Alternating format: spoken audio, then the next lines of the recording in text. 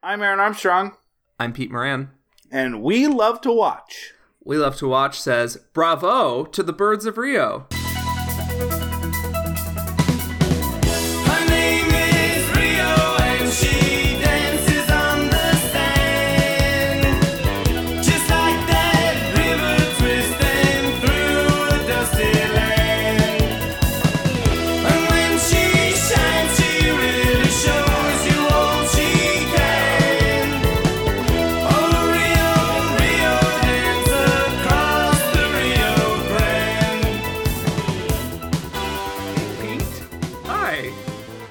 What's going on? Nothing. I just watched a movie, Rio, which is about birds. I believe they're in Rio de Janeiro. Interesting. Brazil. I just listened to the Duran Duran song over and over. Her name is Rio and she dances on the sand? Her name is... Yeah, that one. Are we going to use that, like, at this point? Or do you think in the other break? Which one? Where do you think you're going to use that? Bravo. You figured it out. Can we spend the entire episode sarcastically saying bravo to each other? Oh, great point. Bravo. There's just something that still tickles me about the Birds of Rio. Those crazy cats. They're getting up to all sort of mischief. They're dancing to hip hop. I've never seen the Rio They're shaking movies. their tail feather, but it's a literal tail feather. I mean, that is like all of those whatever were non-Pixar movies. They're like, how about animals dancing? But we're actually doing a new month, so I should start there. Where we love to watch, we're a movie podcast. We pick a theme. We do movies over the course of the month around that theme. And if we remember, we compare and contrast.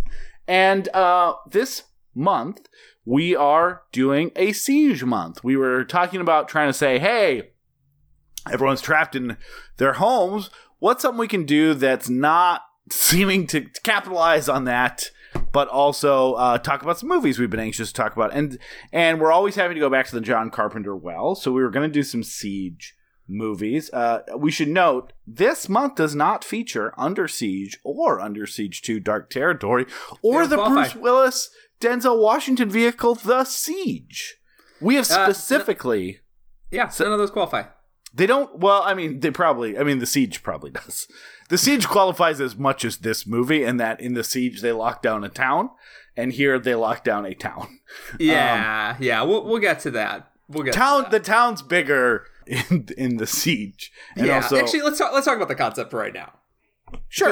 Because what people say is that New York is like, a big town, Yeah, I mean, no one debates that.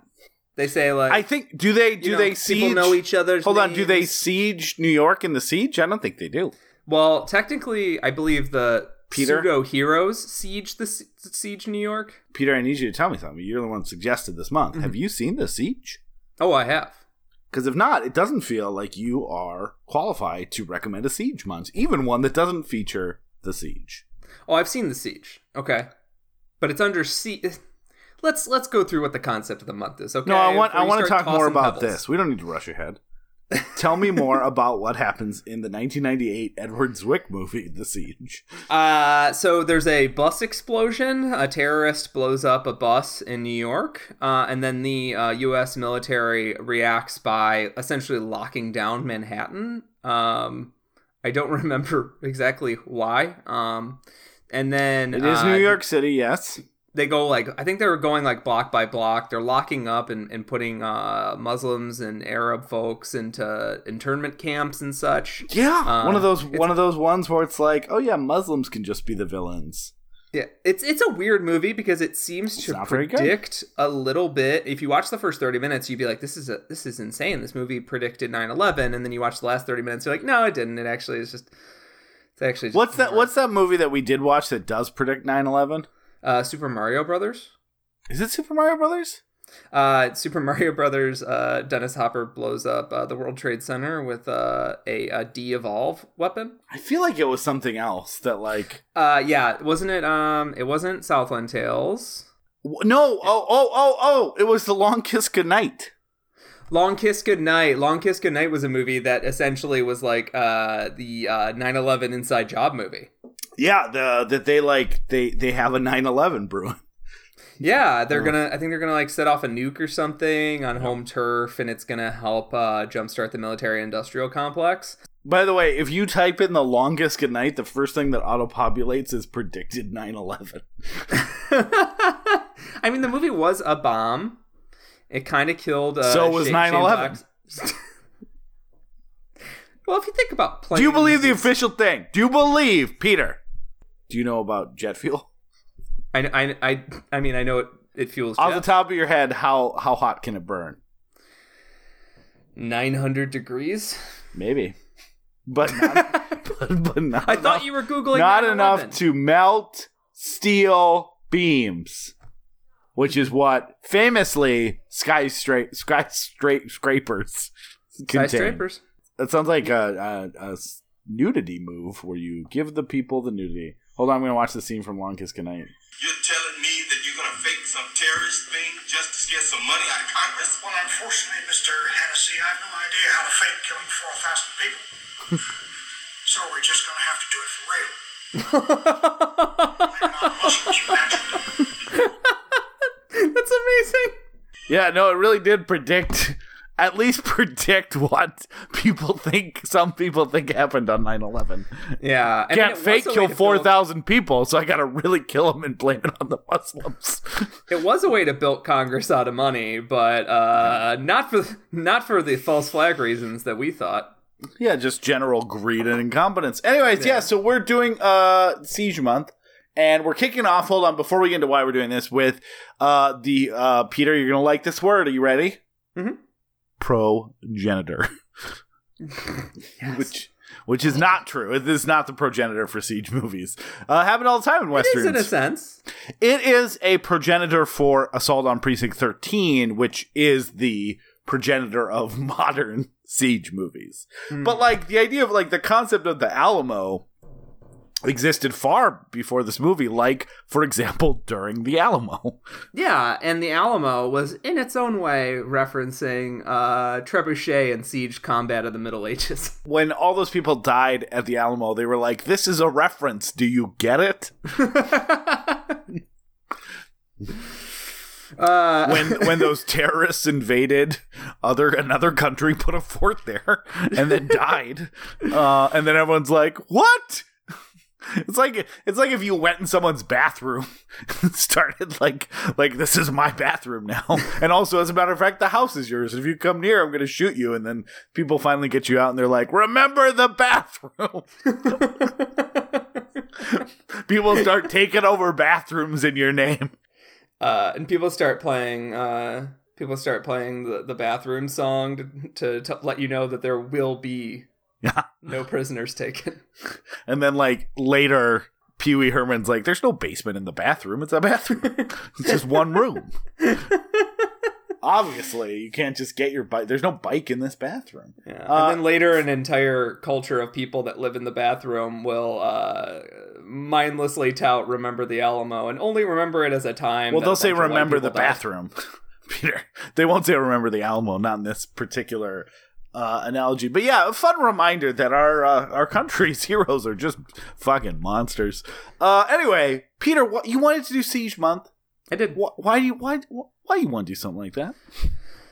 Like Aaron referenced, I kind of wanted to do a Siege Month because us all being locked down, claustrophobic in our houses, reminded me a little bit of a Siege movie where we're all gathering supplies, we're making little runs outside and then coming back home to our houses, and it feels like we're getting annoyed with each other, but we're also sort of planning together with our little family units or roommate units or whatever. And but I did not want to do a plague movie. Or a plague month, though that would have been pretty easy. It would have been kind of exploitative. I more so wanted to focus on this month that we wanted to do for a long time and is sort of laterally related, as opposed to literally related. So, in a sense, I wanted to do this month because we could theoretically talk about our feelings of being cobbled up and locked inside our homes, but didn't have to constantly talk about the political failure that Trump's admin has been for the United States during this entire coronavirus situation. And we don't have to talk about getting sick, which also... sometimes in plague movies, the right people get sick. Kevin Spacey in Outbreak. I don't remember if he dies in that movie, but in my headcanon he does. And then later makes a YouTube video about, like, how, in his quarantine suit, about how he's still alive. I think his organs get liquefied, and then they give him, like, the vaccine, and he's like, I'm all better, governor. my organs re-quified. Solidified. That's by the way. Thank you, Dustin Hoffman, for injecting me with the deliquification process. People are saying I'm contagious. He starts only wearing sunglasses like he's Albert Wesker. Yeah. People are saying don't come near me. Yeah, they always say those kind of things before they meet whatever my character's name is in Outbreak. Mom always said if you want to make a bad mint julep, you leave that mint alone. Daddy always said if you want to make a good mint julep, you beat the hell out of it. Oh yeah, you can shake my hand. I've washed them. I'll wash them again, god damn it. Yeah, so we're not doing that. As you can see, yeah. Who wants a month of that? So we're doing this, and thankfully, we're starting on the least. We're starting an easy breezy, non-problematic movie talking about John Wayne and apparently Howard Hawks. So let's talk a little bit about. So this is Rio Bravo again. It really is the movie along with Night of the Living Dead, inspired or kind of was the focal point for why John Carpenter wanted to make or ended up making Assault on Precinct 13. We'll talk more about how this movie doesn't really feel like Assault on Precinct 13, or really doesn't feel like the other Siege movies we're going to talk about next week. But we'll talk a little bit about how, even though this was not quite what I was expecting, because I'd never seen it before, I don't think Peter had ever seen it before, I really liked it, and I can see why a lot has been made of this being kind of the ultimate or original Siege movie that a lot of directors borrow from. But let's talk about how this movie came to be. So, John Wayne, we'll get into him more in a second before we actually get into the movie. Notorious, like, one of the worst people at a time when most of the white male movie stars of this era and before, and really since, have been monsters. But obviously, as you get further back, there was more acceptance for a level of monstrosity as the country accepted a lot of terrors against marginalized people. John Wayne was, like, especially, like, I'm just going to have the wrong position about most things, including, which we'll talk about in a second, like making a pro-Vietnam movie in the middle of Vietnam. Yeah. I have not seen it. We'll get to that in a sec. You're good. I no intention to. And yeah, I really am not a John Wayne fan in general. I'm not saying that, and like even one of, I don't want to get into this because this is a whole thing, but I fucking hate The Searchers. And I hated The Searchers when I saw it back in high school, when I was like really excited to see The Searchers. I think it's like, I watched it again about 5 years ago. Like, I'm like, well, maybe it was just that high school thing. And I kind of disliked it even more because the bothersome areas of that movie really only magnified between 2000 and 2015. I do really like him in The Man Who Shot Liberty Valance. I love that movie. Great, one of the best westerns. Stagecoach I've seen him in, which I can kind of like, I don't know, I can take or leave him in Stagecoach. Stagecoach is like, it's fine as like the first like big good western, I guess is kind of how it's referred to, but I'm not a huge fan of Stagecoach in general. And then sorry, I feel like there's one other movie I've seen him in that might be worth mentioning, and I can figure it out. Have you seen Longest Day?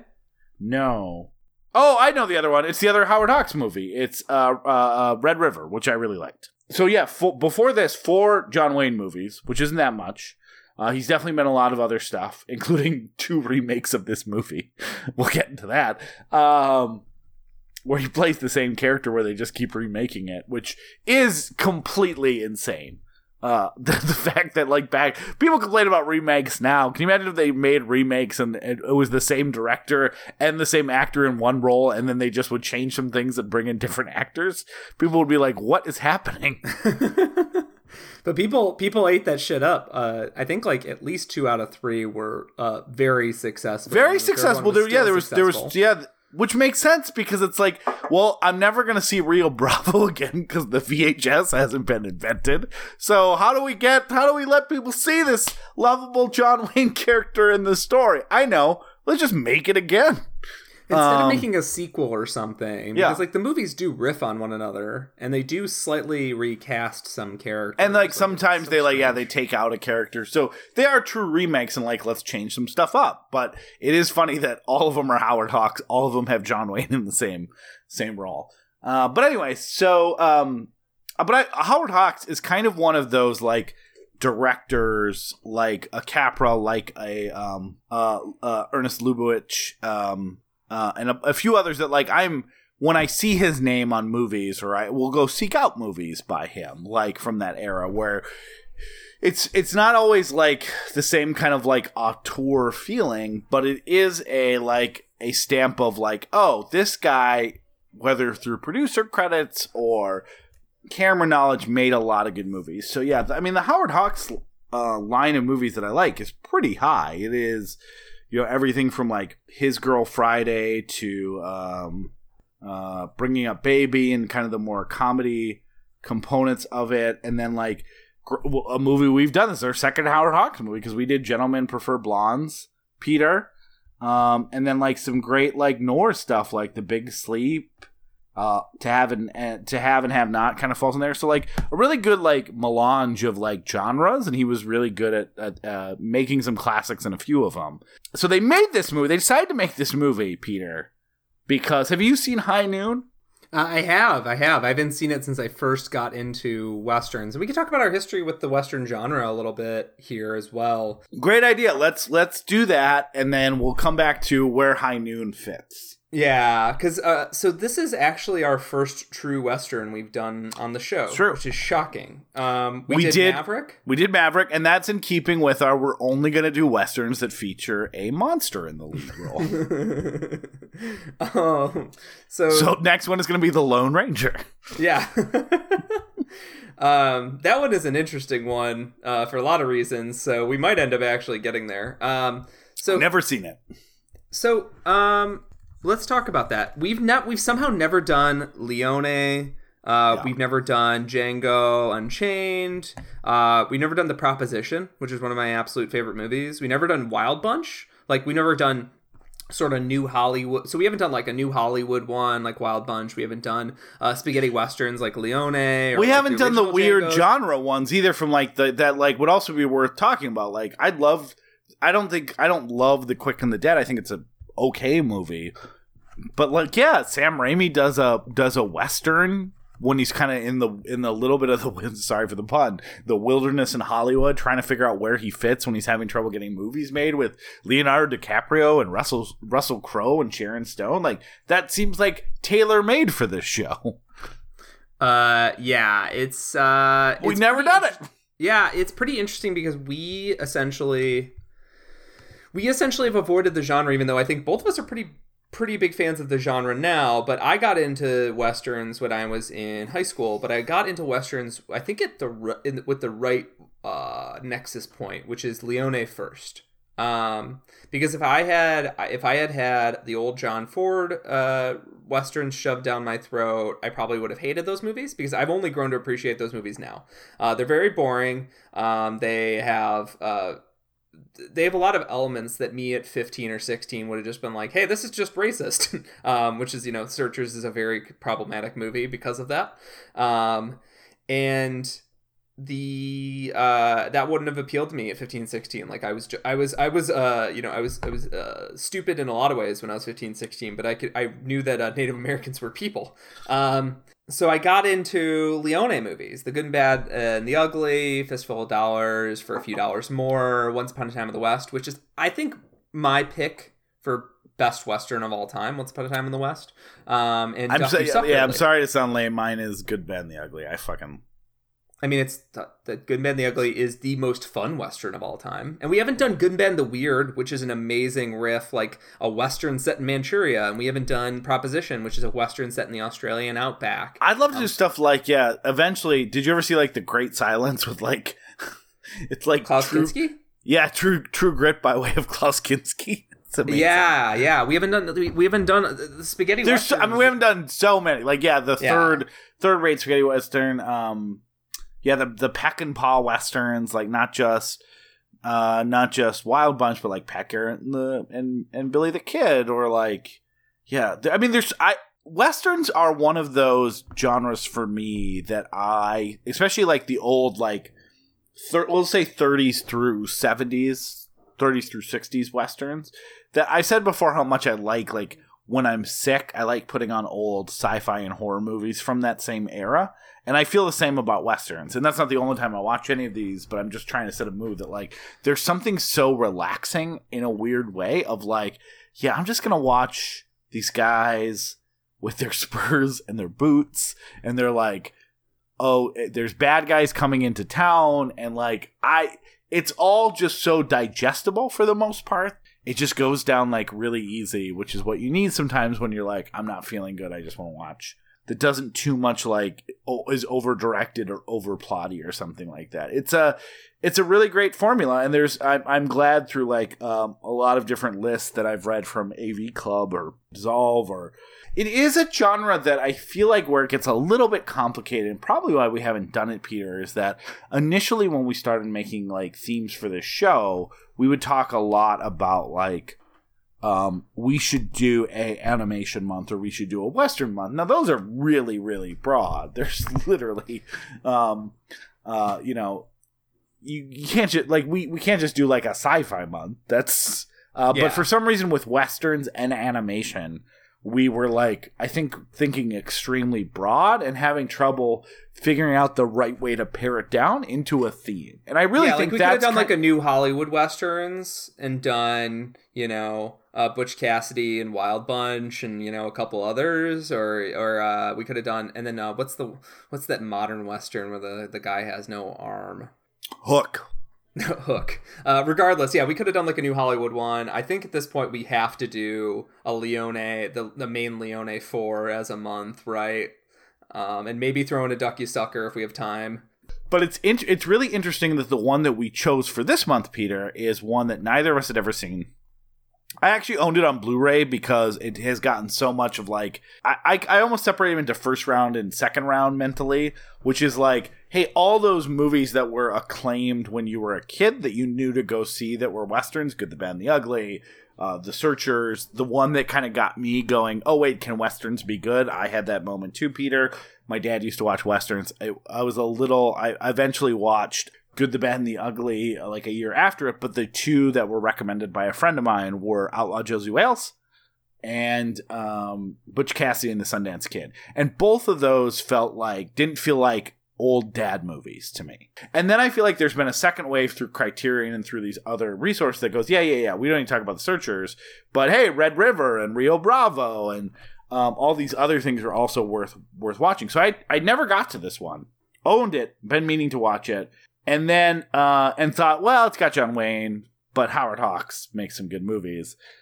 They clearly were on more of a wavelength than I just intuited based on the fact that Howard Hawks made, like, some pretty good, like, Katharine Hepburn feminist type, like, His Girl Friday is like, hey, a woman can do newspapering and bringing a baby is like, hey, maybe Katharine Hepburn's the cool person and Clark Gable's a fucking nerd who's scared of this dumb cheetah. Like, so it didn't feel like, Gloria Steinem feminism or radical. Like, it felt like, okay, this guy's not a big piece of shit. It felt vibrant and modern. Yeah. And you can see that influence. You can see the Hawksian woman trope in Lee in Assault on Precinct 13, the original. Amber in Green Room applies for sure. Lizard in VFW is a Hawksian woman, I would say. Absolutely none of the women in the Assault on Precinct 13 remake. Not even one. I mean, there's only 2, so yes, I agree. Yeah, there's only 2, and they're both bad characters. Oh, there's 3. The prisoner. That's true. But also, we're not there yet. Remember, this is the problem when we record. This is the problem when we record well out of order. People don't even know we're doing the remake, Peter. Well, they'll know at the end of this episode. And also, wink, since wink. we did this backwards, we actually have a chance to compare and contrast and sort of set up the month in a way we never get to do. Yeah, it's true. So last thing before we get to High Noon, and we're going to circle back to that very quickly before we get into the actual movie.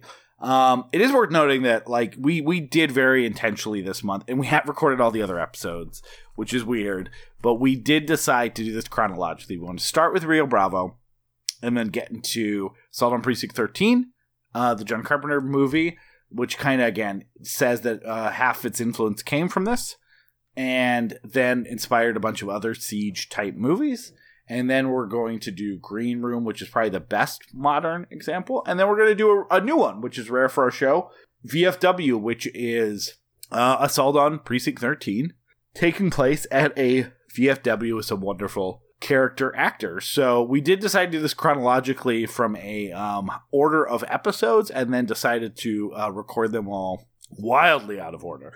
But it still kind of works. It actually, I think, is helpful a little bit to have more perspective on the later movies, going back to the progenitor, Rio Bravo. I make them come just a tiny bit each time I say it, which is why I like to pause. The pause is the foreplay. The word is the come moment. Absolutely. As they say. No one says climax anymore. They say come moment, which is my favorite Gaspar Noé movie.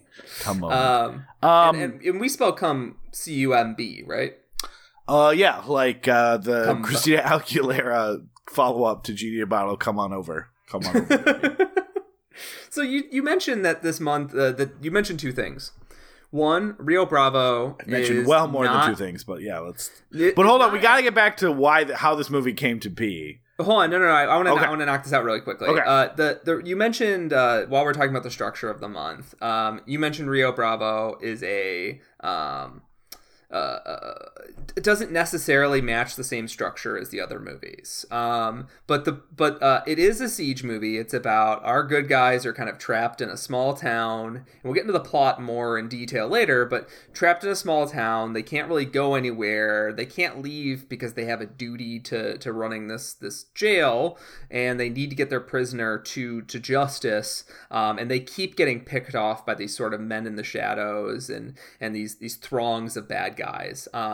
And you know, by the end of the movie, it's not really a siege movie, but in another sense, most of these movies are about them breaking through the siege and taking the attack on their aggressors. So in the sense, all the movies this month kind of match that same structure. Under siege. All right, we fought him off. Now let's go get him. So it does and it doesn't match the structure, but it is the movie that John Carpenter most heavily credits as inspiring Assault on Precinct 13. And I think Assault on Precinct 13 kind of split off into 3 barbs, a trident, if you will. It's weird doing this out of order. I know. It's a joke to something that may end up in the final edit of the last episode of the month. Yeah, so one, Assault on Precinct 13 remake is modernizing it. It adds a lot of heft to it in a sense, and not necessarily for the better. It's a longer movie. There's a lot more characters, a lot more characterization. It's a much more complicated plot. Green Room is a lean, mean movie. It's probably as close as we've gotten to Assault on Precinct 13 in terms of style. It's very cold in a very cool manner. Goodness. And goodness. VFW is also, Carpenter in terms of the trim sort of minimalism of it. But it's very much like... So VFW, saving our thoughts on it, I would say that it is the movie that is more like, I'm going to make Assault on Precinct 13 under these conditions, where Green Room is, I'm inspired by this and then have my own things I want to talk about. Is that a fair assessment? More or less, yeah. I think Green Room is the most dramatically compelling movie of the month, but VFW also kicks ass in its own punky way. So 3 kind of movies. So if you think about it, Rio Bravo led into Assault, and then Assault split off in 3 directions. Which is so funny that they're punky movies, because to circle back really quick before we get into the movie, I think John Wayne would have hated punks. He would have hated all of the movies that were inspired by Rio Bravo, I think. He would have hated all the people.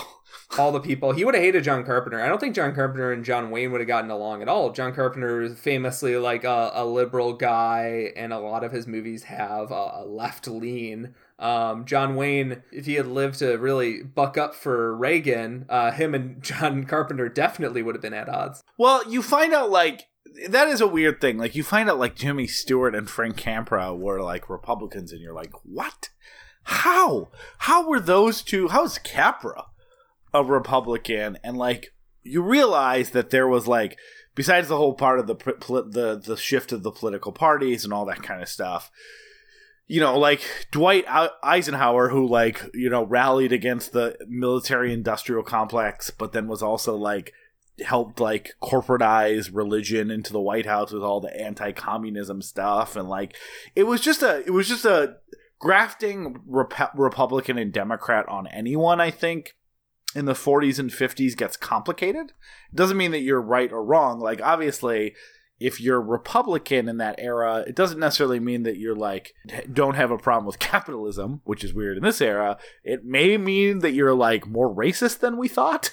But, like, that's where a lot of this gets super complicated. But then again, you get back enough, and it was the Democrats that were the racist party, and the Republicans were still doing that Lincoln thing. So it's especially complicated. It gets sort of tough sometimes to go, hey, when I hear Jimmy Stewart or Frank Capra or some of these guys were quote unquote a Republican or a Democrat or whatever else, that doesn't mean that they had liberal or conservative politics in the same way that we know them today. And that is important to know.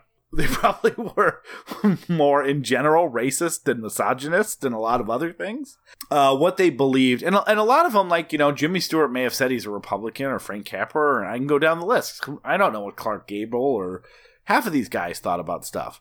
But they didn't talk about politics as much. John Wayne had a thing of, like, I'm going to be incredibly political. I have thoughts, I have feelings, and God damn it, I'm John Wayne. I'm going to say what those are. And most of what he said was, like, stuff I don't even want to quote on this podcast. Like, I don't want to get into some of the quotes of, like, yeah, I get black people are upset, but maybe when they are equal to white people, they can have a chance at running this. Like, there's so much of that. There's the fact that he's on a million sort of, we talked about this with Marilyn Monroe. Yeah. Like, Marilyn Monroe, the more you learn about her, the more tragic her story is, and the more sort of sympathy you have for her, and the less, and the sort of, like, eroticization of her, and, like, you know, the walls of, like, retro diners and shit gets kind of sad and gross. And the more that, and then in that same appeal, the sort of flip side of Marilyn Monroe, even, you know, sharing a director with Howard Hawks, John Wayne was a monster. Well, and that quote I'm referencing is not from the 40s, which wouldn't make him less of a monster, but it is from the 70s, which somehow makes it more of a monster than you would have expected. Yeah, and he was in, you know, regardless of whether or not you find The Searchers to be racist, or a lot of those cowboys and Indian movies to be racist, he was definitely a racist. And the reason it's fine to cancel John Wayne, so to speak, and I don't think that this is just a bunch of millennials getting mad at him, is because I had problems with these movies when I was a kid. Yeah, me too. I told you how much I fucking hated The Searchers. Yeah, and I grew to like The Searchers because it's a gorgeous looking movie, and it's sort of its racial politics are way more complicated than they seemed at first. But the John Wayne has been sort of like a boomer hero of a tough guy for so long. Yeah, and yet he the man himself, like, everything I know about him in his personal life, as a outspoken Republican, is disgusting. The fact that he we can break this into pieces, but the fact that he essentially was this macho gung-ho asshole and fighting this fight against communism, and what he was really doing is ruining people's lives. So let's talk a little bit about that. So ways. So let's talk about the origins of this movie, and then something, Peter, I think you wanted to kind of get into a little bit with High Noon, very popular Western. John Wayne, very popular Western star. Howard Hawks and dabbled in the genre, as most directors of the time did. You would think they would go, hey, this story of a sheriff who is like trying to get the town to rally around him as he faces off against a villain coming to town. It's just like it's a really tense movie. It kind of takes place in real time, and it's really good. I like High Noon quite a bit. I never would have expected that High Noon was like this controversial movie that pissed off a lot of people, including John Wayne and Howard Hawks, because they thought that High Noon was an appeal to communists. Because here you have this lawman, the guy with the gun, the guy that should be protecting everyone. He's going around to the whole town asking for help. Like some sort of, I don't know, like communists. Like, I guess that's what the communists were known as. Like, asking people for help to stop a bad guy is communist. He's got the guns.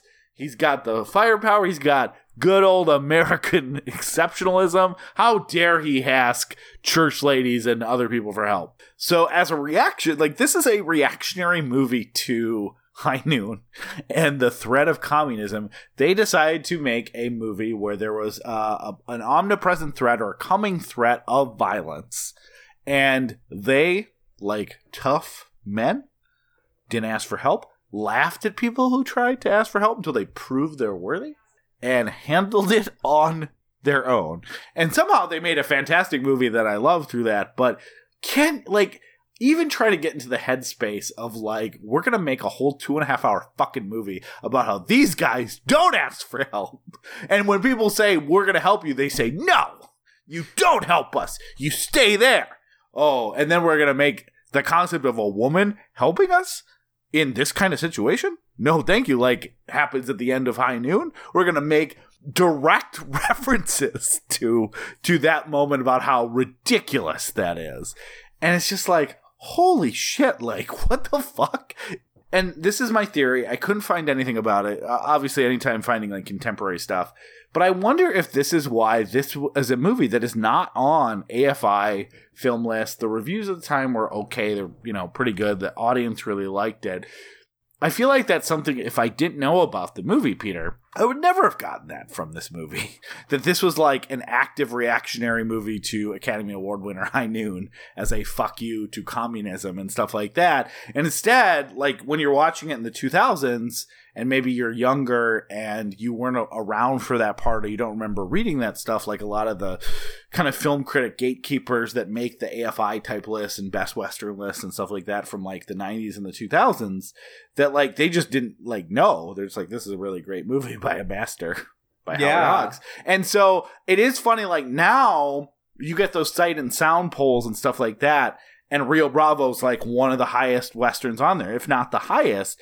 And it's a movie that why it was second wave to me is because this movie was not talked about as one of the greatest Westerns of all time on all the Western stuff and lists and best movie stuff, and it has since become that. And I wonder if it is that separation of time of like no one remembers, and it's ridiculous what this movie was created for, but like at its time it's almost like a I don't want to say like it's like a Hillary's America, but it's almost like a God's Not Dead of its time, where it's like, how do we counter all these faithless movies? We're gonna make our own movie that says God is real, atheists are stupid. So I feel like maybe that is why this movie was like something that critics didn't talk about on the list of greatest Westerns of all time in general, and then became like, this is like I said, in the top 75 on Sight and Sound's 2012 list. Yeah, it's interesting getting that context, because if you watched it without that context, you would just think oh yeah, this is just, a Western of the era. John Wayne, he's defending his town. He's doing what's, he's supposed to do. You wouldn't get the sense that this was like, a reactionary portrait. I think if I'd watched the movies within a week of each other, I wouldn't have gotten that sense, to be honest. I think if I would have watched them back to back, why would you think that, like, but it was funny. I did read that before I watched the movie. I don't know what order you did it in, Peter. And it didn't affect my enjoyment of the movie because it is nice to have all of the reactionaries in it just dead. It doesn't really matter anymore about a cause that no one cares about anymore. It was amazing how many people kept offering to help that they said no to, which again would have been like, I would have thought lone hero Snake Plissken can handle it on his own. I wouldn't have thought there was any greater like political meaning to thumbing their nose at like it's hilarious that that's what all those moments were meant to do.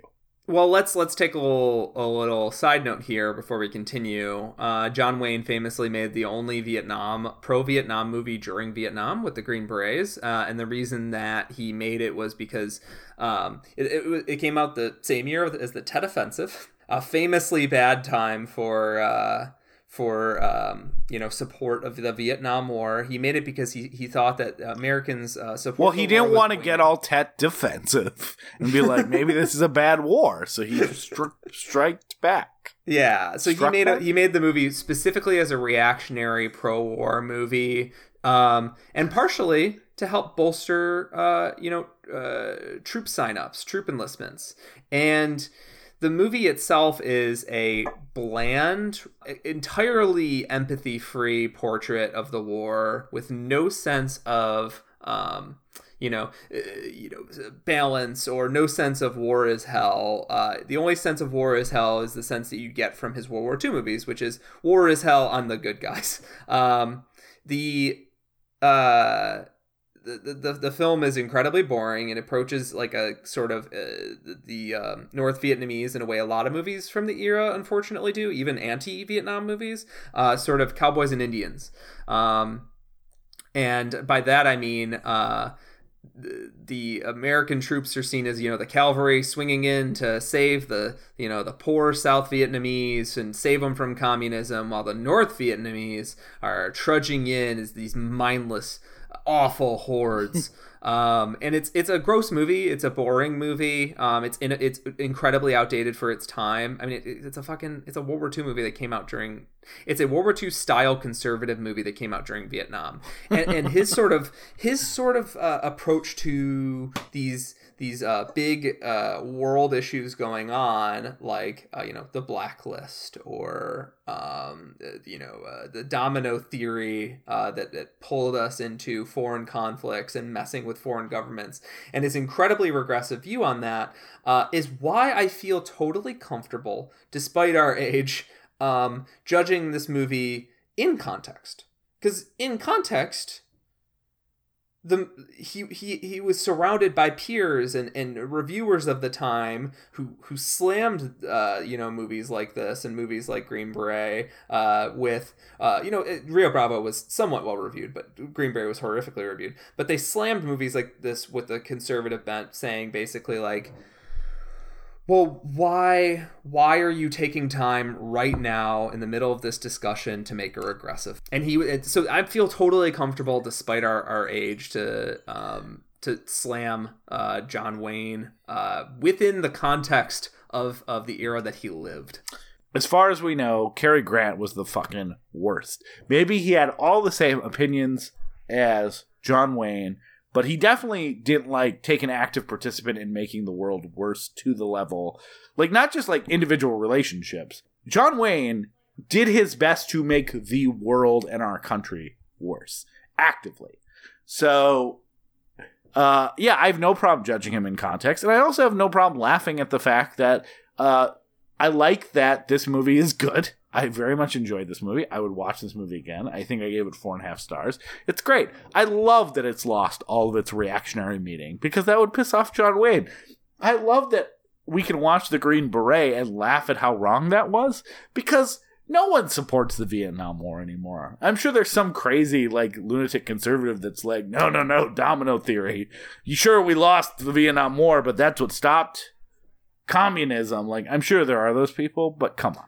If Like- if we it would have been and that contingent would be much larger if we had quote unquote won Vietnam. But that's a whole discussion for a whole other day.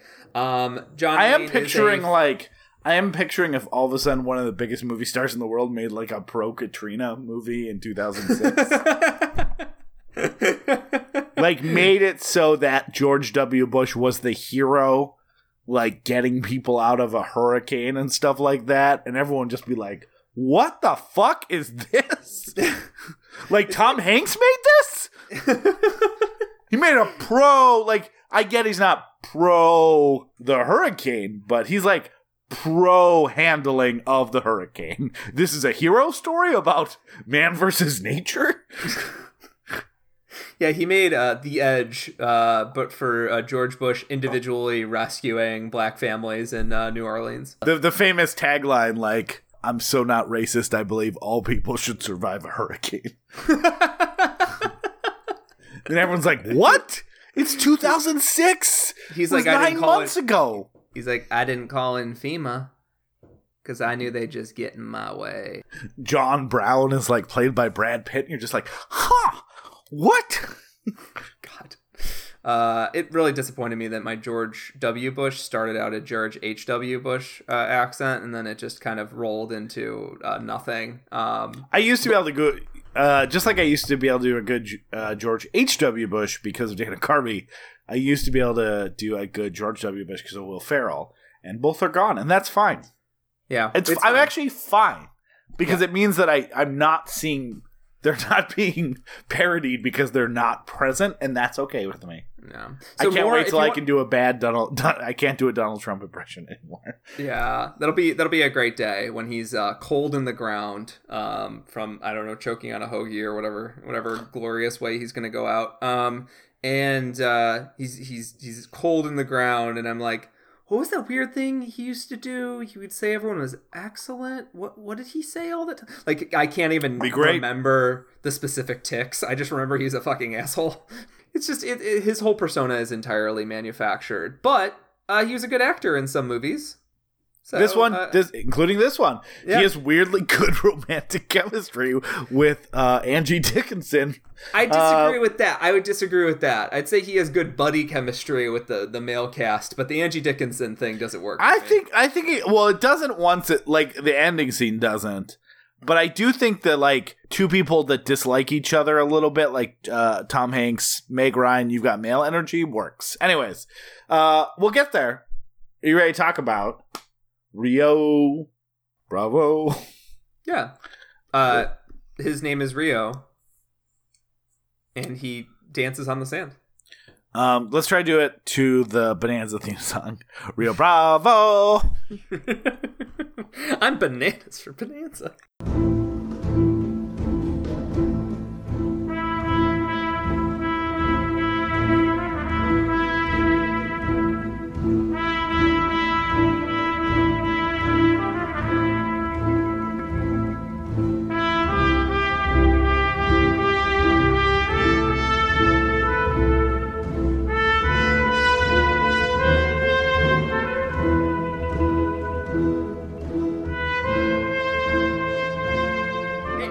Do you want to give us some alternate taglines on Rio Bravo? Rio Bravo, I hardly navoed. What do you think about that one? I kind of had to get out of it quick because you were gonna say Rio Bravo. I hardly Navajoed. No, I was absolutely not gonna say that, but I couldn't think of another letter to start with, and then as I started saying that, my fake unrelated rhyming word, I'm like, oh wait, this is too close to something that could be bad. Isn't it kind of nice sometimes when you watch old westerns and they just don't have any American Indians in it? Yeah. Isn't it kind of nice? I'm going to take that completely out of context. Isn't it nice when you watch movies and it doesn't have any American Indians in it, Peter? Because the choice is essentially this. Do you want there to be Native Americans in a movie? Yeah, I know. And have them be I know, like garbage. Or do you want them to just be like, in my mind, they're off having their own adventures. Maybe the Paiute people are off having their own adventures, watching the white men kill each other over a basic sense of justice. Yeah, it's a problem. Like same thing like when you're like realize how little people of color were like in movies of the 30s, 40s, or 50s, and you're like, God, why? Oh, maybe I don't want maybe I don't want them to say the N-word more. Like what? You're like what is representation as long as the representation is not within 50 feet of John Wayne. Peter? What happens in Rio Bravo? Rio Bravo Over its reasonable runtime? Yeah, it's a long movie. These old westerns used to be more episodic and character driven. So I'm not going to. Worth noting, High Noon is a lean 90 minutes because it's supposed to be in real time. So I guess they really were like, you know how he goes around for 90 minutes asking for help?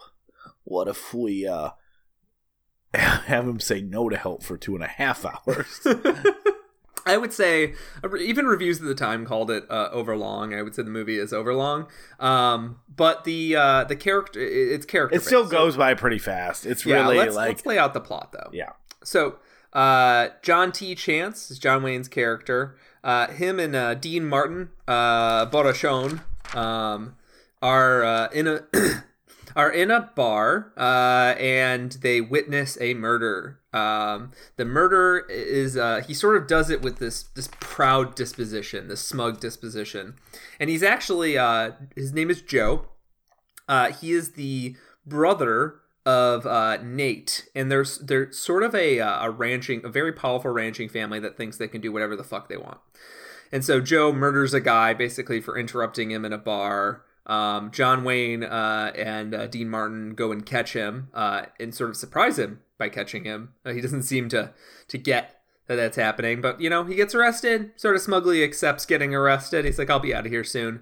This kicks off the siege of the movie. So there's a little bit of a time jump forward. John Wayne has been watching Joe in jail along with his recovering alcoholic teammate Borrachon, which is don't forget Stumpy. Yeah, and old Stumpy, the comic relief. I think the reviews at the time were not kind to Stumpy. I'm gonna plant my flag.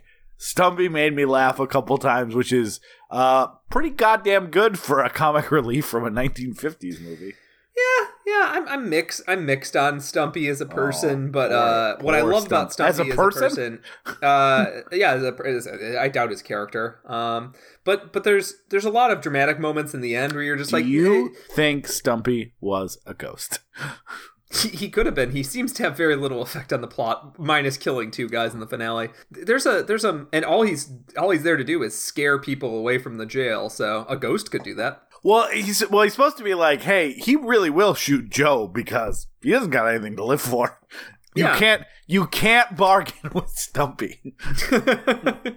So Stumpy is the reason I like Stumpy is because he gave us a beautiful opportunity to do an old prospector voice the entire goddamn episode. I also like what he does. He points his gun at the beginning. What is it like? It's not Ricky Valens. Richie Valens. Ricky Nelson. Ricky Nelson. Yes, the one who didn't die in a plane accident that I know of. But that we know of. That we know. I mean, I don't know. Casting aspersions. Do you know how Ricky Nelson died? Do you know how Ricky off the dome? Do you know how he died? Cirrhosis of the liver, like all these guys. I mean, sure, possible, but you can't say he didn't die in a plane crash. But I know for a fact Richie Valens did because Don McLean invented him. He died in age 45. I just read divorced. He died from divorce. Yeah, he was married to Ozzy, right? Yeah. Or Harriet? Was he Ozzy? I never saw Ozzy and Harriet. Yeah, he might have been. He was probably good. Ricky Nelson did die in a plane crash. Are you serious? Yeah, Ricky Nelson. Well, it's not funny, but it is funny. It's not funny, but it is like it tells you what plane travel used to be like. That you could say you couldn't rule it out because it was a real possibility. He was flying in a plane on New Year's Eve, 1985, from Guntersville, Alabama, to Dallas, Texas. His plane was his own Douglas DC-3, which had a history of mechanical problems. Well, get it fixed would be my recommendation. Yeah. Am I All in the 7 dead? Hold on. passengers Am I in the died. dead zone? Is that what's happened? If I grab someone's arm right now, could I tell them how someone potentially died in the past? Yeah, if you grab a DVD from 2007, you can tell you can tell how far along the co-star was in their drug recovery. Based on your reaction, I'm gonna go, no. Anyways, I do like when he's like pointing the gun at the beginning and John Wayne's like, I told you a couple times to stop pointing your shotgun at him, and he's like, all right. Yeah, I like the camaraderie between the bros. I think Dean Martin's amazing in this. Ricky Nelson is awesome as cool. Dean Martin is they're all, Ricky Nelson's great as sort of cool as a cucumber guy. He's sort of, everybody has their own energy. Dean Martin is this wild, sweaty guy that you don't get a lot of in this kind of movie. You usually get comic drunks, which is almost never funny because alcoholism is rarely funny. And then it's not played for laughs here. And also, like, look, I'm sure they played a lot of character actors, like, but I think when you picture Dean Martin, you definitely don't expect him to play the like sad hobo drunk. Yeah, he's still hot because he's Dean Martin, but they're playing it down. He's red in the face. He usually has 5 o'clock shadow. He looks kind of pasty at times because he's hungover. He's playing it very hungover. I think at the time he was. I think he was like hungover. He was depriving himself of sleep, and also, all those guys were alcoholics, so probably he was doing some method acting. Yeah, that's what it was. I'm not sleeping because of all the cocaine I'm eating every morning for breakfast.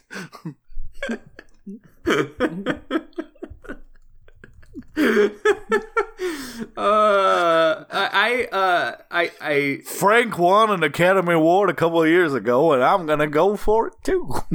Through cocaine for breakfast. Just decaf for me. I had cocaine for breakfast. I mean, Cocaine for Breakfast would be a better song than what they play in this movie. That's like, anyways, we'll get there. Go quick. I like a lot of the hokey shit in this movie, which surprised me. There's not that much hokey shit. I do hate that right before the climax in a 2.5-hour movie, they're like, how about a couple guitar songs from the boys? I would love that in literally any other movie except for, to pull back to what you said earlier.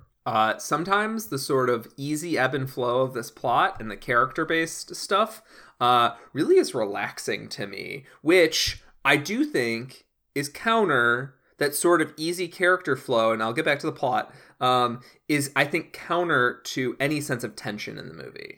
Yeah, and also, if they would have done that an hour in, which they couldn't, I guess, because Ricky Nelson wasn't part of the gang yet, but like, right before the climax, when you should be at maximum tension, they're like, how about a couple songs? And like, they sing a song, and then they do an encore? So if that song would be amazing if that was right after a fraught firefight. Maybe they lost one of their own. Maybe they lost the comic relief character. They're pretty sure they're all gonna die. All that, like, that would have been a great, like, tension releaser. Like in Green Room, when there's a moment when somebody's telling like a cool story or telling a joke, like there's sort of like a moment where you need to take your foot off the gas a little bit. It's like what true artists do. They play with the dials a little bit. They're not just fucking going go go go go go go go, because they know we want a roller coaster ride, and roller coasters aren't just about just the plummets. It's about the sort of build of anticipation, right?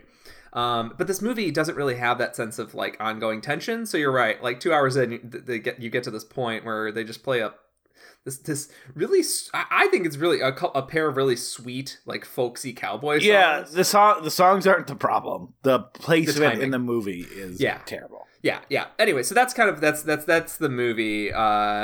Is essentially this town is sort of being infiltrated by these shadowy ranch hands, hired guns, who are gradually getting paid more and more to kill allies of Chance and the other cops, and they're trying to free Joe, all under the orders of his brother Nate.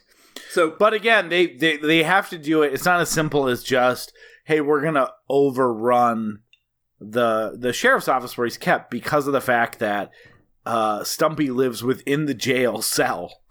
pointing a gun at Joe, and if anyone tries to break in, he's going to shoot Joe before anyone kills him. Yeah. You get the sense if they had played with that knob a little bit more, I would have really liked this movie. Like I hate to say it, but like I would love like a hour 45 or 90 minute like reboot of this that just takes like the skeleton, don't even call it Rio Bravo, but just takes the skeleton plot of this. Should you call it El Dorado? Yes.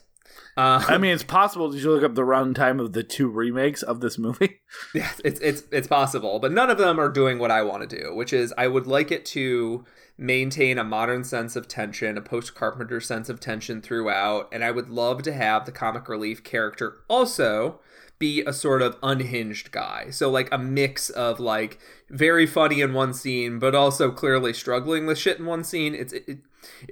There's clear division between the sympathy for Dean Martin's character and the complete lack of sympathy for Stumpy. Stumpy doesn't need sympathy. Stumpy's fine. Stumpy's happy to be there, Peter. And I think that's what you're missing. But that's the thing. He's the comic relief is supposed to be a punching bag. You're supposed to feel okay laughing at Jerry on Parks and Rec, and like you're supposed to feel fine laughing at some of these characters. I don't know, because Jerry, I actually think Jerry is a good touch point, because the joke about Jerry ultimately becomes like Jerry is extremely satisfied with his life, and like no amount of work jokes actually ruin the fact that he's like extremely happy overall. And I feel like they spent like 6 out of 7 seasons or whatever in Look, Park I'm and just Rec. trying to say that I don't think anyone's that hard on Stumpy, and I think Stumpy's happy where he is. I think your Stumpy hate needs to get out of the humpy.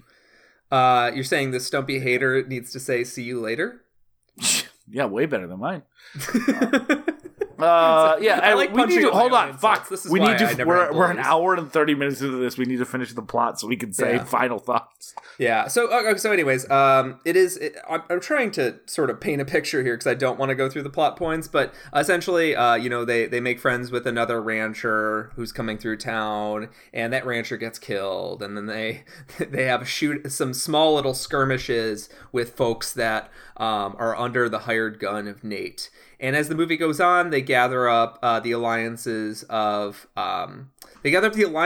constantly refuse the help of Angie Dickinson, of Carlos, who runs the local like hotel, and Chance stays at. And I don't really want to say much about Carlos except for he's also supposed to be a comic relief character. It doesn't work at all. But one cool thing about it is his grandson, Clifton Collins Jr., uses his belt from this movie in Westworld. Kind of cool little trivia bit. Yeah. Anyways, I don't really have much else to say about the character. It's kind of supposed to be a comic relief thing, but it's not that funny. It's basically just like, oh, my wife won't leave me alone, and then partway through the movie, he's like, my wife beats the shit out of me. I'm just like, is this a joke or is this sad? I don't know. Do you want more bullets? I'm gonna start Uber for bullet delivery. So yeah, and then so that's the only help that John Chance takes from him in the final firefight against Nate. So what ends up happening? He's like, all right, give it to me, but I'm gonna put him in my gun one by one. So here's what ends up happening: Dino gets captured. And then they're taking him away from to sort of like their hideout, sort of. And then weirdly, Peter, you may have noticed this too. The Siege-E's become the Siege-ers. Is sieger the word you want? Yep. What else would you say? They've been under siege and now they're over siege? I'm so stupid. I'm just realizing that the word seizure is connected to the word siege. I don't think they're related at all. One's got a Z, one's got a G. Yeah, you're right. That's how language works. One letter different. Different letters. Different things. Different meanings. Aaron has never heard of a cognate. So. Oh my god, I took Latin. That's all I heard about. I didn't have to speak shit. So they say basically, we'll give you Dino if you bring us Joe.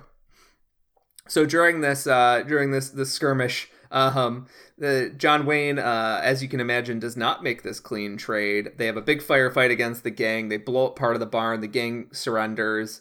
John Wayne and Angie Dickinson talk about their feelings for one another in a few times chemistry-free finale. Hard to disagree. And the only chemistry there is Angie Dickinson throwing herself into the role with all of the charm of. Here's what's frustrating. Blah blah blah. They save the day. Gallons of charm. I don't even want to make a metaphor here. Angie Dickinson is the most charming fucking present. She is what Technicolor film was made for. Let's just put this out. We're done with the recap, pristine, right? So like her fucking face. And, like, the way that she just, like, with a 1/18th of a smile can, like, make you smile is, like, it's unheard of. And it made me, when I was watching those scenes together between her and John Wayne, mind you, she was 26 and he was 51. When they was watching those scenes together, I was like, holy shit, this scene would really snap if she was with anybody that I didn't hate. So John Wayne, also, did you know, Peter, this is a trivia we didn't talk about. Someone with 66% of John Wayne's name once killed quite a lot of people. I don't know if it's related at all, but like just for completion's I would say sake, they're both clowns. Just for completion's sake, we should mention it. Do you think that John Wayne Gacy killed more people than John Wayne encouraged to go to Vietnam and died there? Do you think there's a person named Wayne Gacy who it also sucks for a little bit? Do you think Wayne Newton's original name was Wayne Gacy? And he was like, gotta get rid of that. Probably. I know the timeline doesn't make sense. So you have 26-year-old Angie Dickinson, who's great in this movie, and your three potential love interests, realistically, are a young and very pretty Ricky Nelson, who ends up starring in the hit television show Ozzie and Harriet, Dean Martin, legendary crooner and handsome man, and 50-year-old John Wayne. And they're like, you know what? Let's give her to John Wayne. And also, for the will they, won't they at the end, let's have her show John Wayne a skimpy outfit and him to go, this is fucking bullshit. You ever wear that? I'll arrest you. And she's like, I knew you loved me. Because you throw me in jail for indecency. Because you hate women. Finally, a man I can stay with. So John Wayne is basically, his attitude towards everyone is, and this is in all movies, is kind of like, he treats everyone a little bit like Bruce Willis in flirty mode. And I'm gonna try to walk into this to help you understand, is that like, John Wayne never answers a question or like communicates with anyone in any sort of clear manner in any movie. Right? So if he's like, hey, John Wayne, is lunch almost ready? We're really hungry here. Well, sometimes people get pretty hungry when they're moving their behinds. Like, he just can't communicate in a direct manner. Which is funny that this movie inspired John Carpenter, whose most of his most famous characters are like, here's a dark quip. And then the other character says 90 lines, and he's like, here's another awesome quip.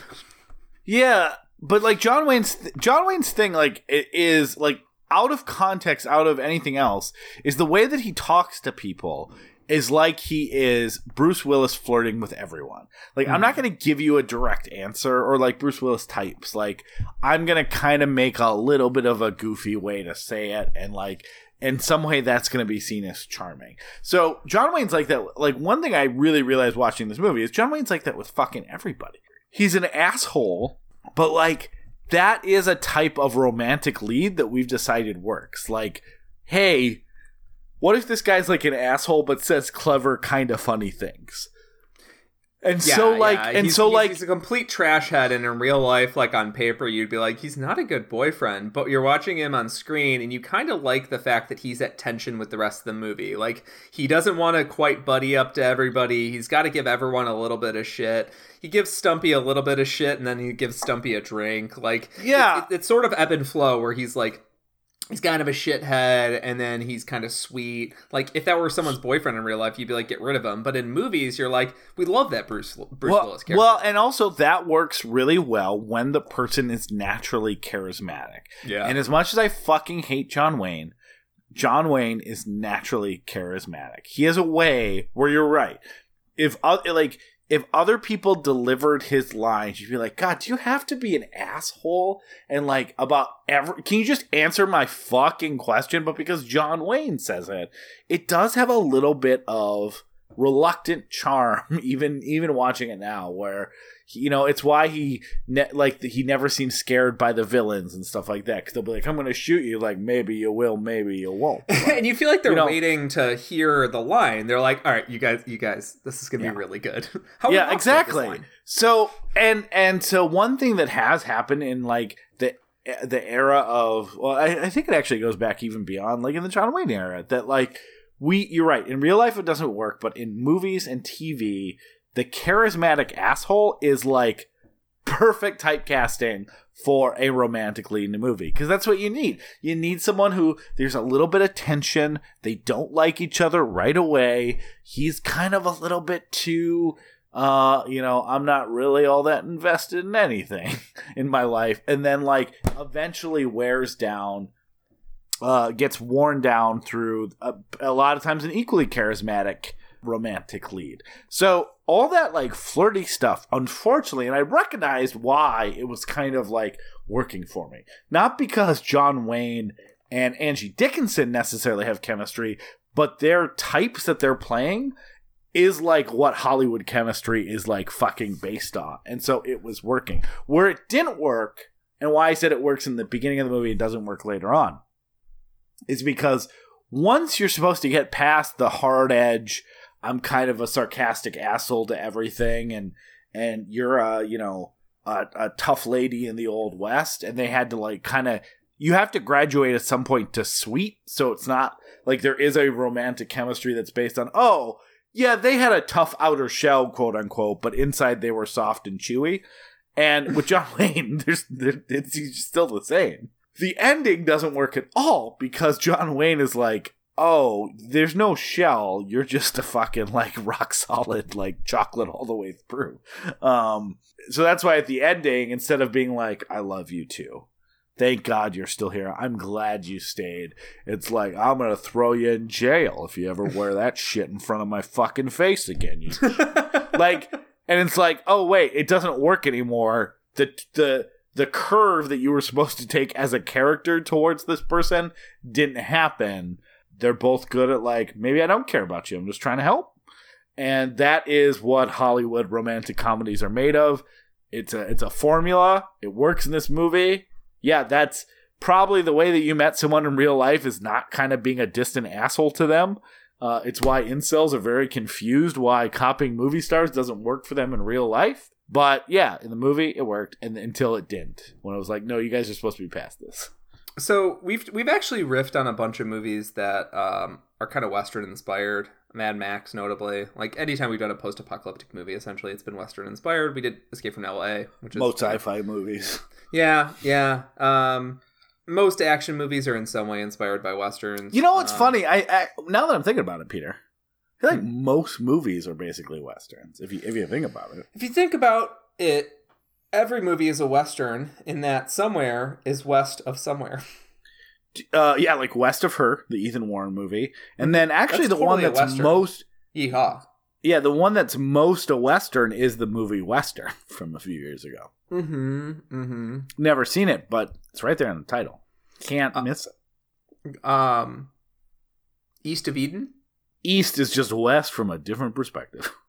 Yeah, if you just keep going, east eventually becomes west. Yeah. The world's a circle? As they say? The world's a fat circle. World's a bunch of circles at 360-degree angles. All smashed together like... Time is a... What do you call the thing where it's like a circle, but like a million circles, and they're all kind of around each other? I'd follow you around all the circles. If we could end up together. Thank you. That's very nice of you to say. So the point I was making is a lot of stuff is Western inspired. A lot of stuff that I love is Western inspired, and I think it's because John Carpenter secretly programmed me into loving the sort of minimalist approach. It's not about all the biggest explosions and guns and such. It's actually about a group of characters all interacting with one another to build dramatic conflict, and then the plot emerges from those character-based sort of interactions. And it's sort of Western shootout dynamics. These very crisp sort of one shot. It's not about everybody has a minigun. It's about one shot here, one shot there. It's one of my reservations about the Assault on Precinct 13 remake is that it's just about fucking millions upon millions of blasts of machine gun chatter. I'm thinking of, while you're talking about the John Wayne thing, I'm actually thinking of Justified, which is one of my favorite shows of all time. It's alongside Hannibal. Yeah, and Raylan Givens, though, and classic John Wayne. Like, are you gonna shoot me? Maybe I am. Maybe I ain't. Yeah. It's well, are you though? There's two things that happen in with Raylan Givens that they do that's amazing. One, Raylan Givens starts making fun of himself at some point in the show. And it's not like the movie the show turns to parody, but he starts to show off that he's like, yeah, I say this shit because it scares people. Yeah. And then I find I wear this hat, I dress like this, talk like I do. Yeah, People he's leaning into a persona a little bit. Yeah. It is who he is because he's donned this persona long enough that he's become it. He is the hat because he originally put on the hat because that was a persona. It was a tough guy persona. He was they dug coal together. He was a baseball player. He had all the sort of good old boy Southern touches. And then he put on the hat and he was like, I gotta lean into the fucking 10-gallon hat thing. Then, over time, he realized the 10-gallon hat thing was working, and then eventually he merged with the position, right? And I feel like that's how a lot of folks secretly have a sort of humbling route to becoming who they are, right? But the second thing about Raylan Givens that I love is that as the show goes on, because TV shows have a way of over time either making you realize how fake the characters are or how real the characters are. And Justified did the latter, which is, and I'm not saying the former is a bad thing. Sometimes shows like 30 Rock played with how these characters were stereotypes and how they were they're not real. They're supposed to stand in for, specific types of people. They're supposed to stand in for stereotypes, but they're also humanized, right? And with Justified, the humanism of it that comes from Raylan Givens that goes on over time is you realize that living with Raylan Givens would be hard. He would be a hard person to be a partner with. He'd be a hard husband to be around for a really long time. And that's why, even though I don't like Angie Dickinson and John Wayne in this movie, there's a bit of realness in the end. And the movie clearly wants us to find this exchange charming, but there's a bit of realness that as the movie goes on, you're like, oh, this is how their relationship will be until eventually she leaves him and gets some self-respect, is him kind of treating her in a sort of controlling manner, her fighting back in her little rebellions, and eventually, and I don't think eventually one of them's gonna give up and they're gonna be happy, because that's not really how relationships work. I get the sense that you're these are the two dynamics, and as long as both of them find this dynamic charming and sexy, it's gonna live on until he dies in probably 5 years, because I don't think people live that long in the West. No, not if you're 51 and a sheriff, and also a sheriff who doesn't take many precautions like accepting the help of people who want to save your life. and someone who's like, well, the town's under siege. Better just walk around a lot. If we stop walking around, they're gonna know we're scared. Yeah, but the last guy died from walking around. They shot him through the barn door. The guy that was asking said he'd help us, and she was like, yeah, that did happen. You saying we don't go on our walks? So really, really quick, actually, all the action scenes are really great, but this is a movie where it is 2.5 hours, but it gets you a lot of time to get to know the characters, figure out kind of their dynamic and everything else, so that when there are action scenes, it does feel serious. And that's sometimes it's tough to maintain interest. I think a lot of movies try to do that and fail because they're like, what we need is a bunch of slow scenes so that the action scenes really hit. And what ends up happening is you're like, oh, that was a boring movie, except a couple times they had some cool shootouts I liked. This is a movie where the slow stuff actually really works. You do have a lot of charismatic actors. You do have some interesting stories. The movie knows when to throw out scenes that are going to kind of make you all of a sudden sit up in your chair and then lull you back into like, here's a chance for these characters to talk. And one of my favorite scenes in the movie, really one of the best Western scenes, like shootout type scenes I've seen, is there's this amazing scene where the whole thing with Dean Martin's character is that he's a drunk and they don't know if they can trust him. Borrachón, which is Spanish for, drunkard.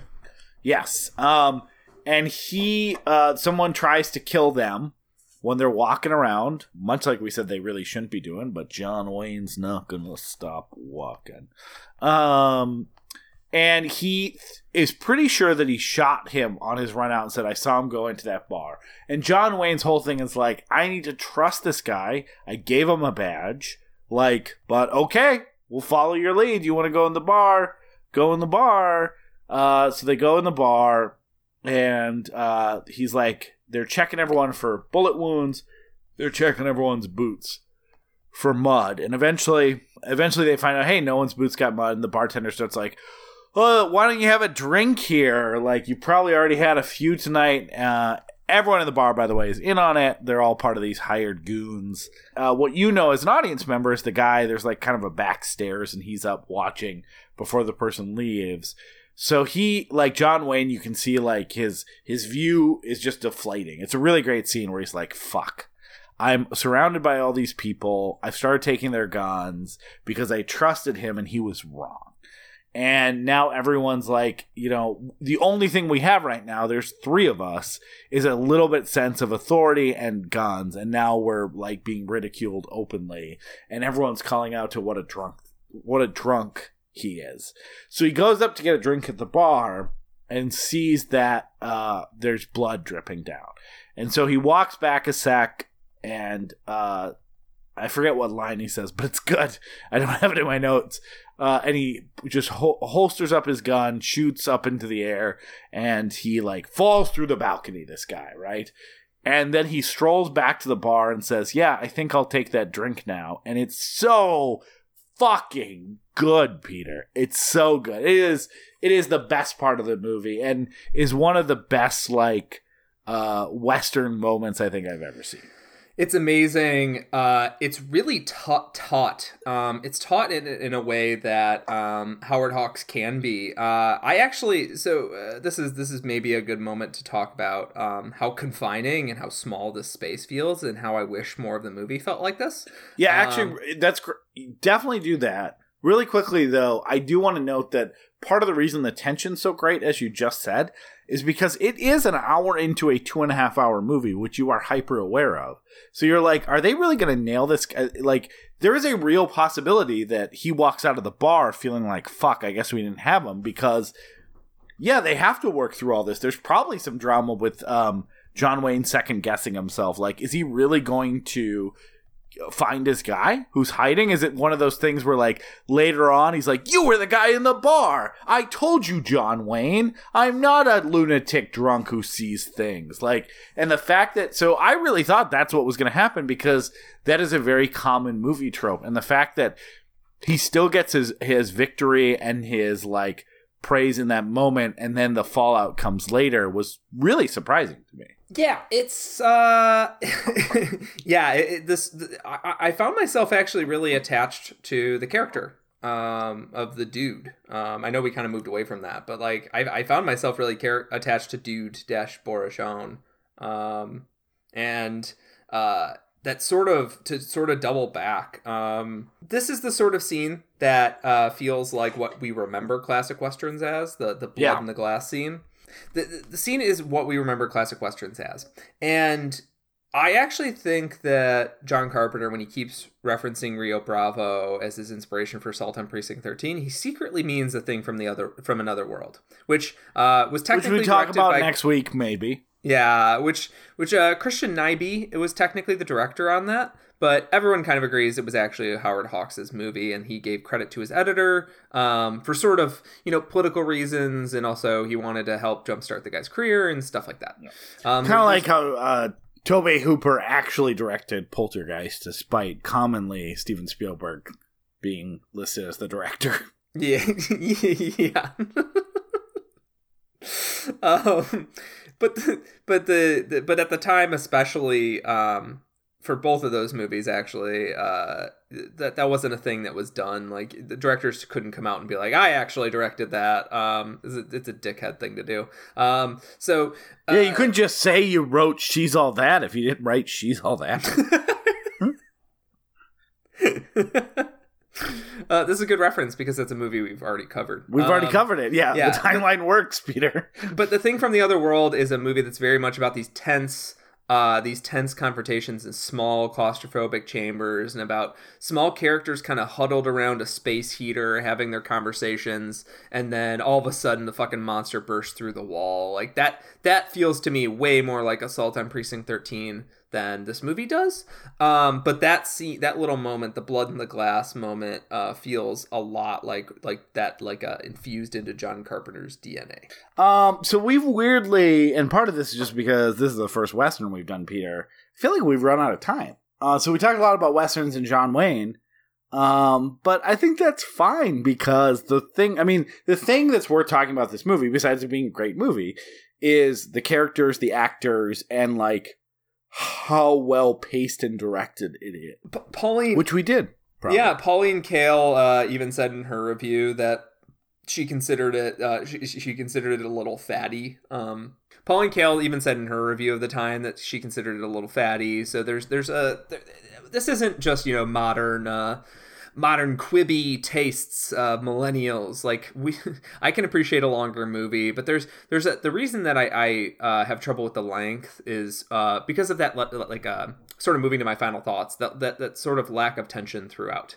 And there's really great, awesome action scenes, but there's movies from this era and there's movies from before this era that sort of sustain tension for 2 hours and keep it moving. Like Night of the Hunter is like one of the greatest thrillers of all time, and overseas there's like Fritz Lang's M from 30 years prior. Like, movies can stay tense. M's like 70 minutes long. Yeah. But there's movies that can sustain that sort of tension throughout, and I'm not saying the movie needed to be that, but I'm saying that if you're gonna make a movie about a bunch of people and you need us to feel trapped, make us feel trapped a little bit. So while it works amazingly as a character piece, if you're looking for this to be sort of like a tense action movie, it doesn't work that way. It works as a character piece. And I love the characters. I love the sort of buddy camaraderie between the characters. I even like John Wayne in this role a lot. I had a joke here that I wrote down that I didn't have a space for. Can't wait to hear it. Which is, Borachon is also known as Dude throughout the movie. And I maybe could have included this as an alternate tagline, but I missed the opportunity. And I would call this movie, alternate title for this movie, it'd be Dude, Where's the Bar? Yeah, the great. The best thing about Stumpy is he really ties the room together.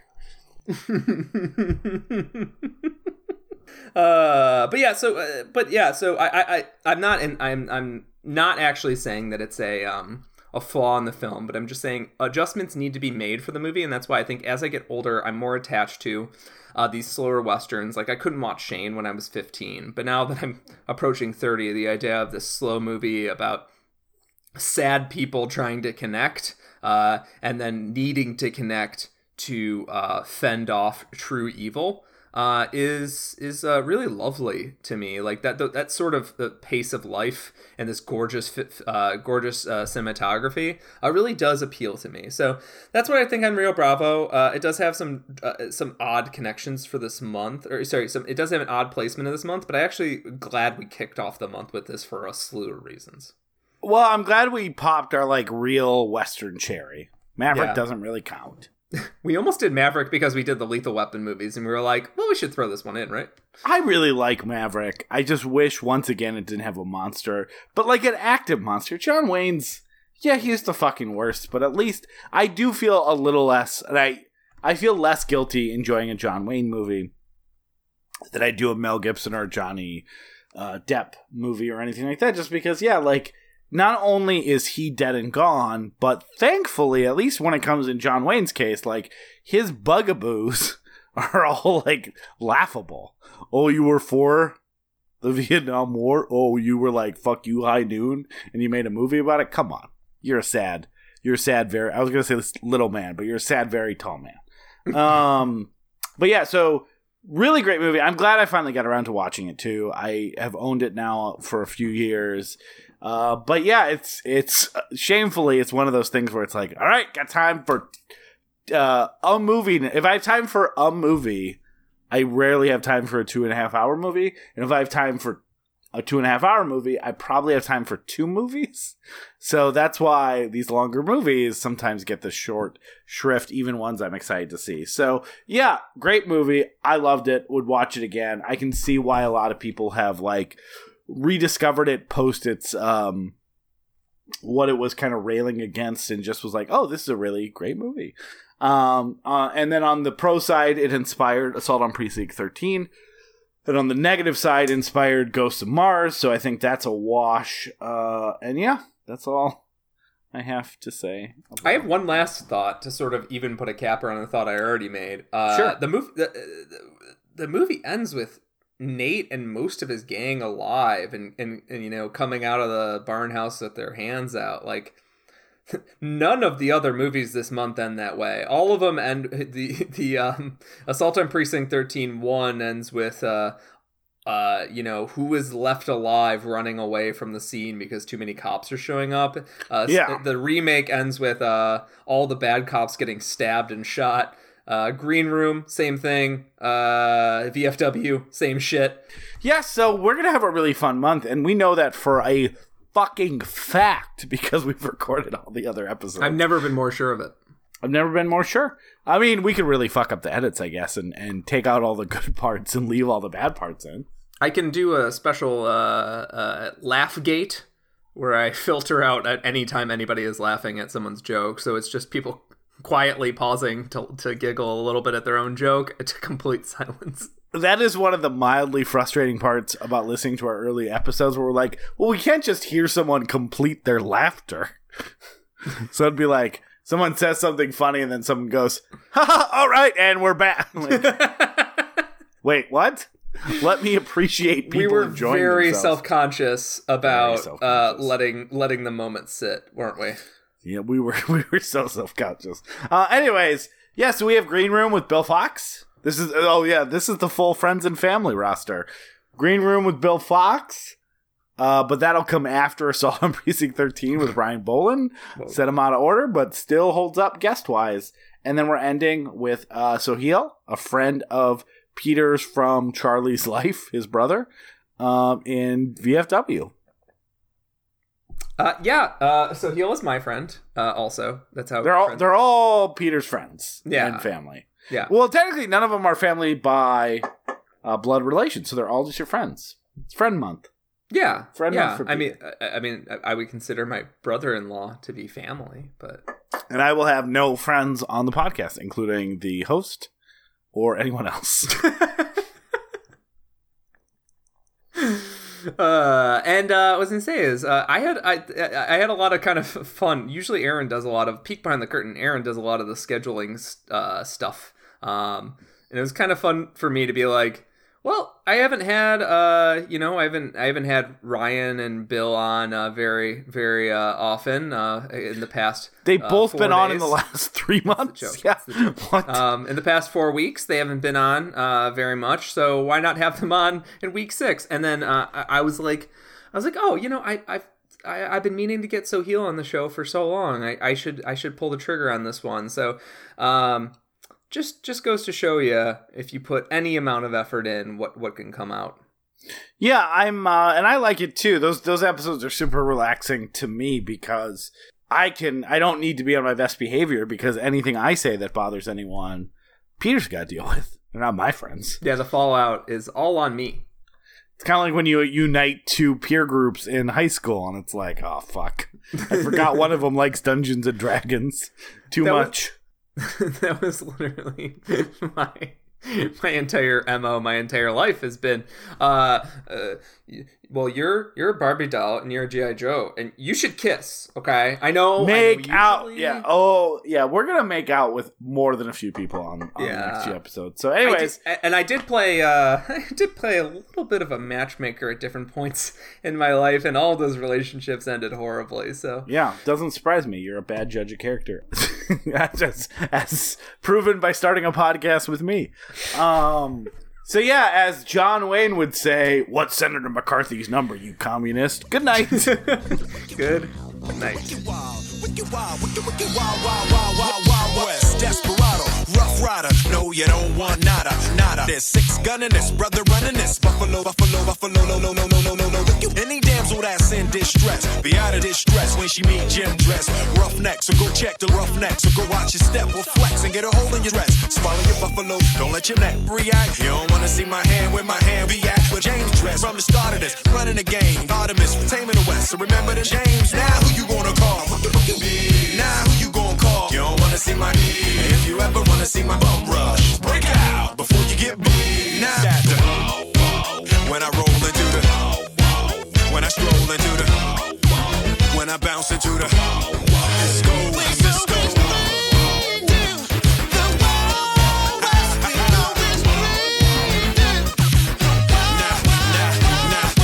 Once upon a time in the wicked, madman lost his damn mind in the wicked, loveless, kidnapper down, nothing looking wicked. Now I must put his behind to the bum rush. Then through the shadows, in the saddle, ready for saddles, and bring all your bones in kind of saddles. Thank you so much for listening to We Love to Watch. If you made it to the end, hopefully you liked what you heard today. And if you'd like to hear more, please go to patreon.com/WeLoveToWatch. And if you can chip in a few bucks, that would really help us keep the lights on and keep us moving forward. It wasn't an implicit threat by Peter. He just didn't know how to say it. But either way, we'll continue to make more. But it would be helpful as we explain to our loved ones where all our money is going, which is all on server space. If you can't, if you don't have a few bucks to chip in, we totally understand, and you want to support the show, we truly, absolutely would appreciate a review on iTunes. I know every podcast says it, and it's because it really does help, and so every podcast wants that help. So please go leave us a positive review so that when people find this show organically, they hopefully want to tune in and listen. And thanks again for all of your listenership and support and time throughout the years. We really do appreciate you. With kisses and smooches, Peter and Aaron.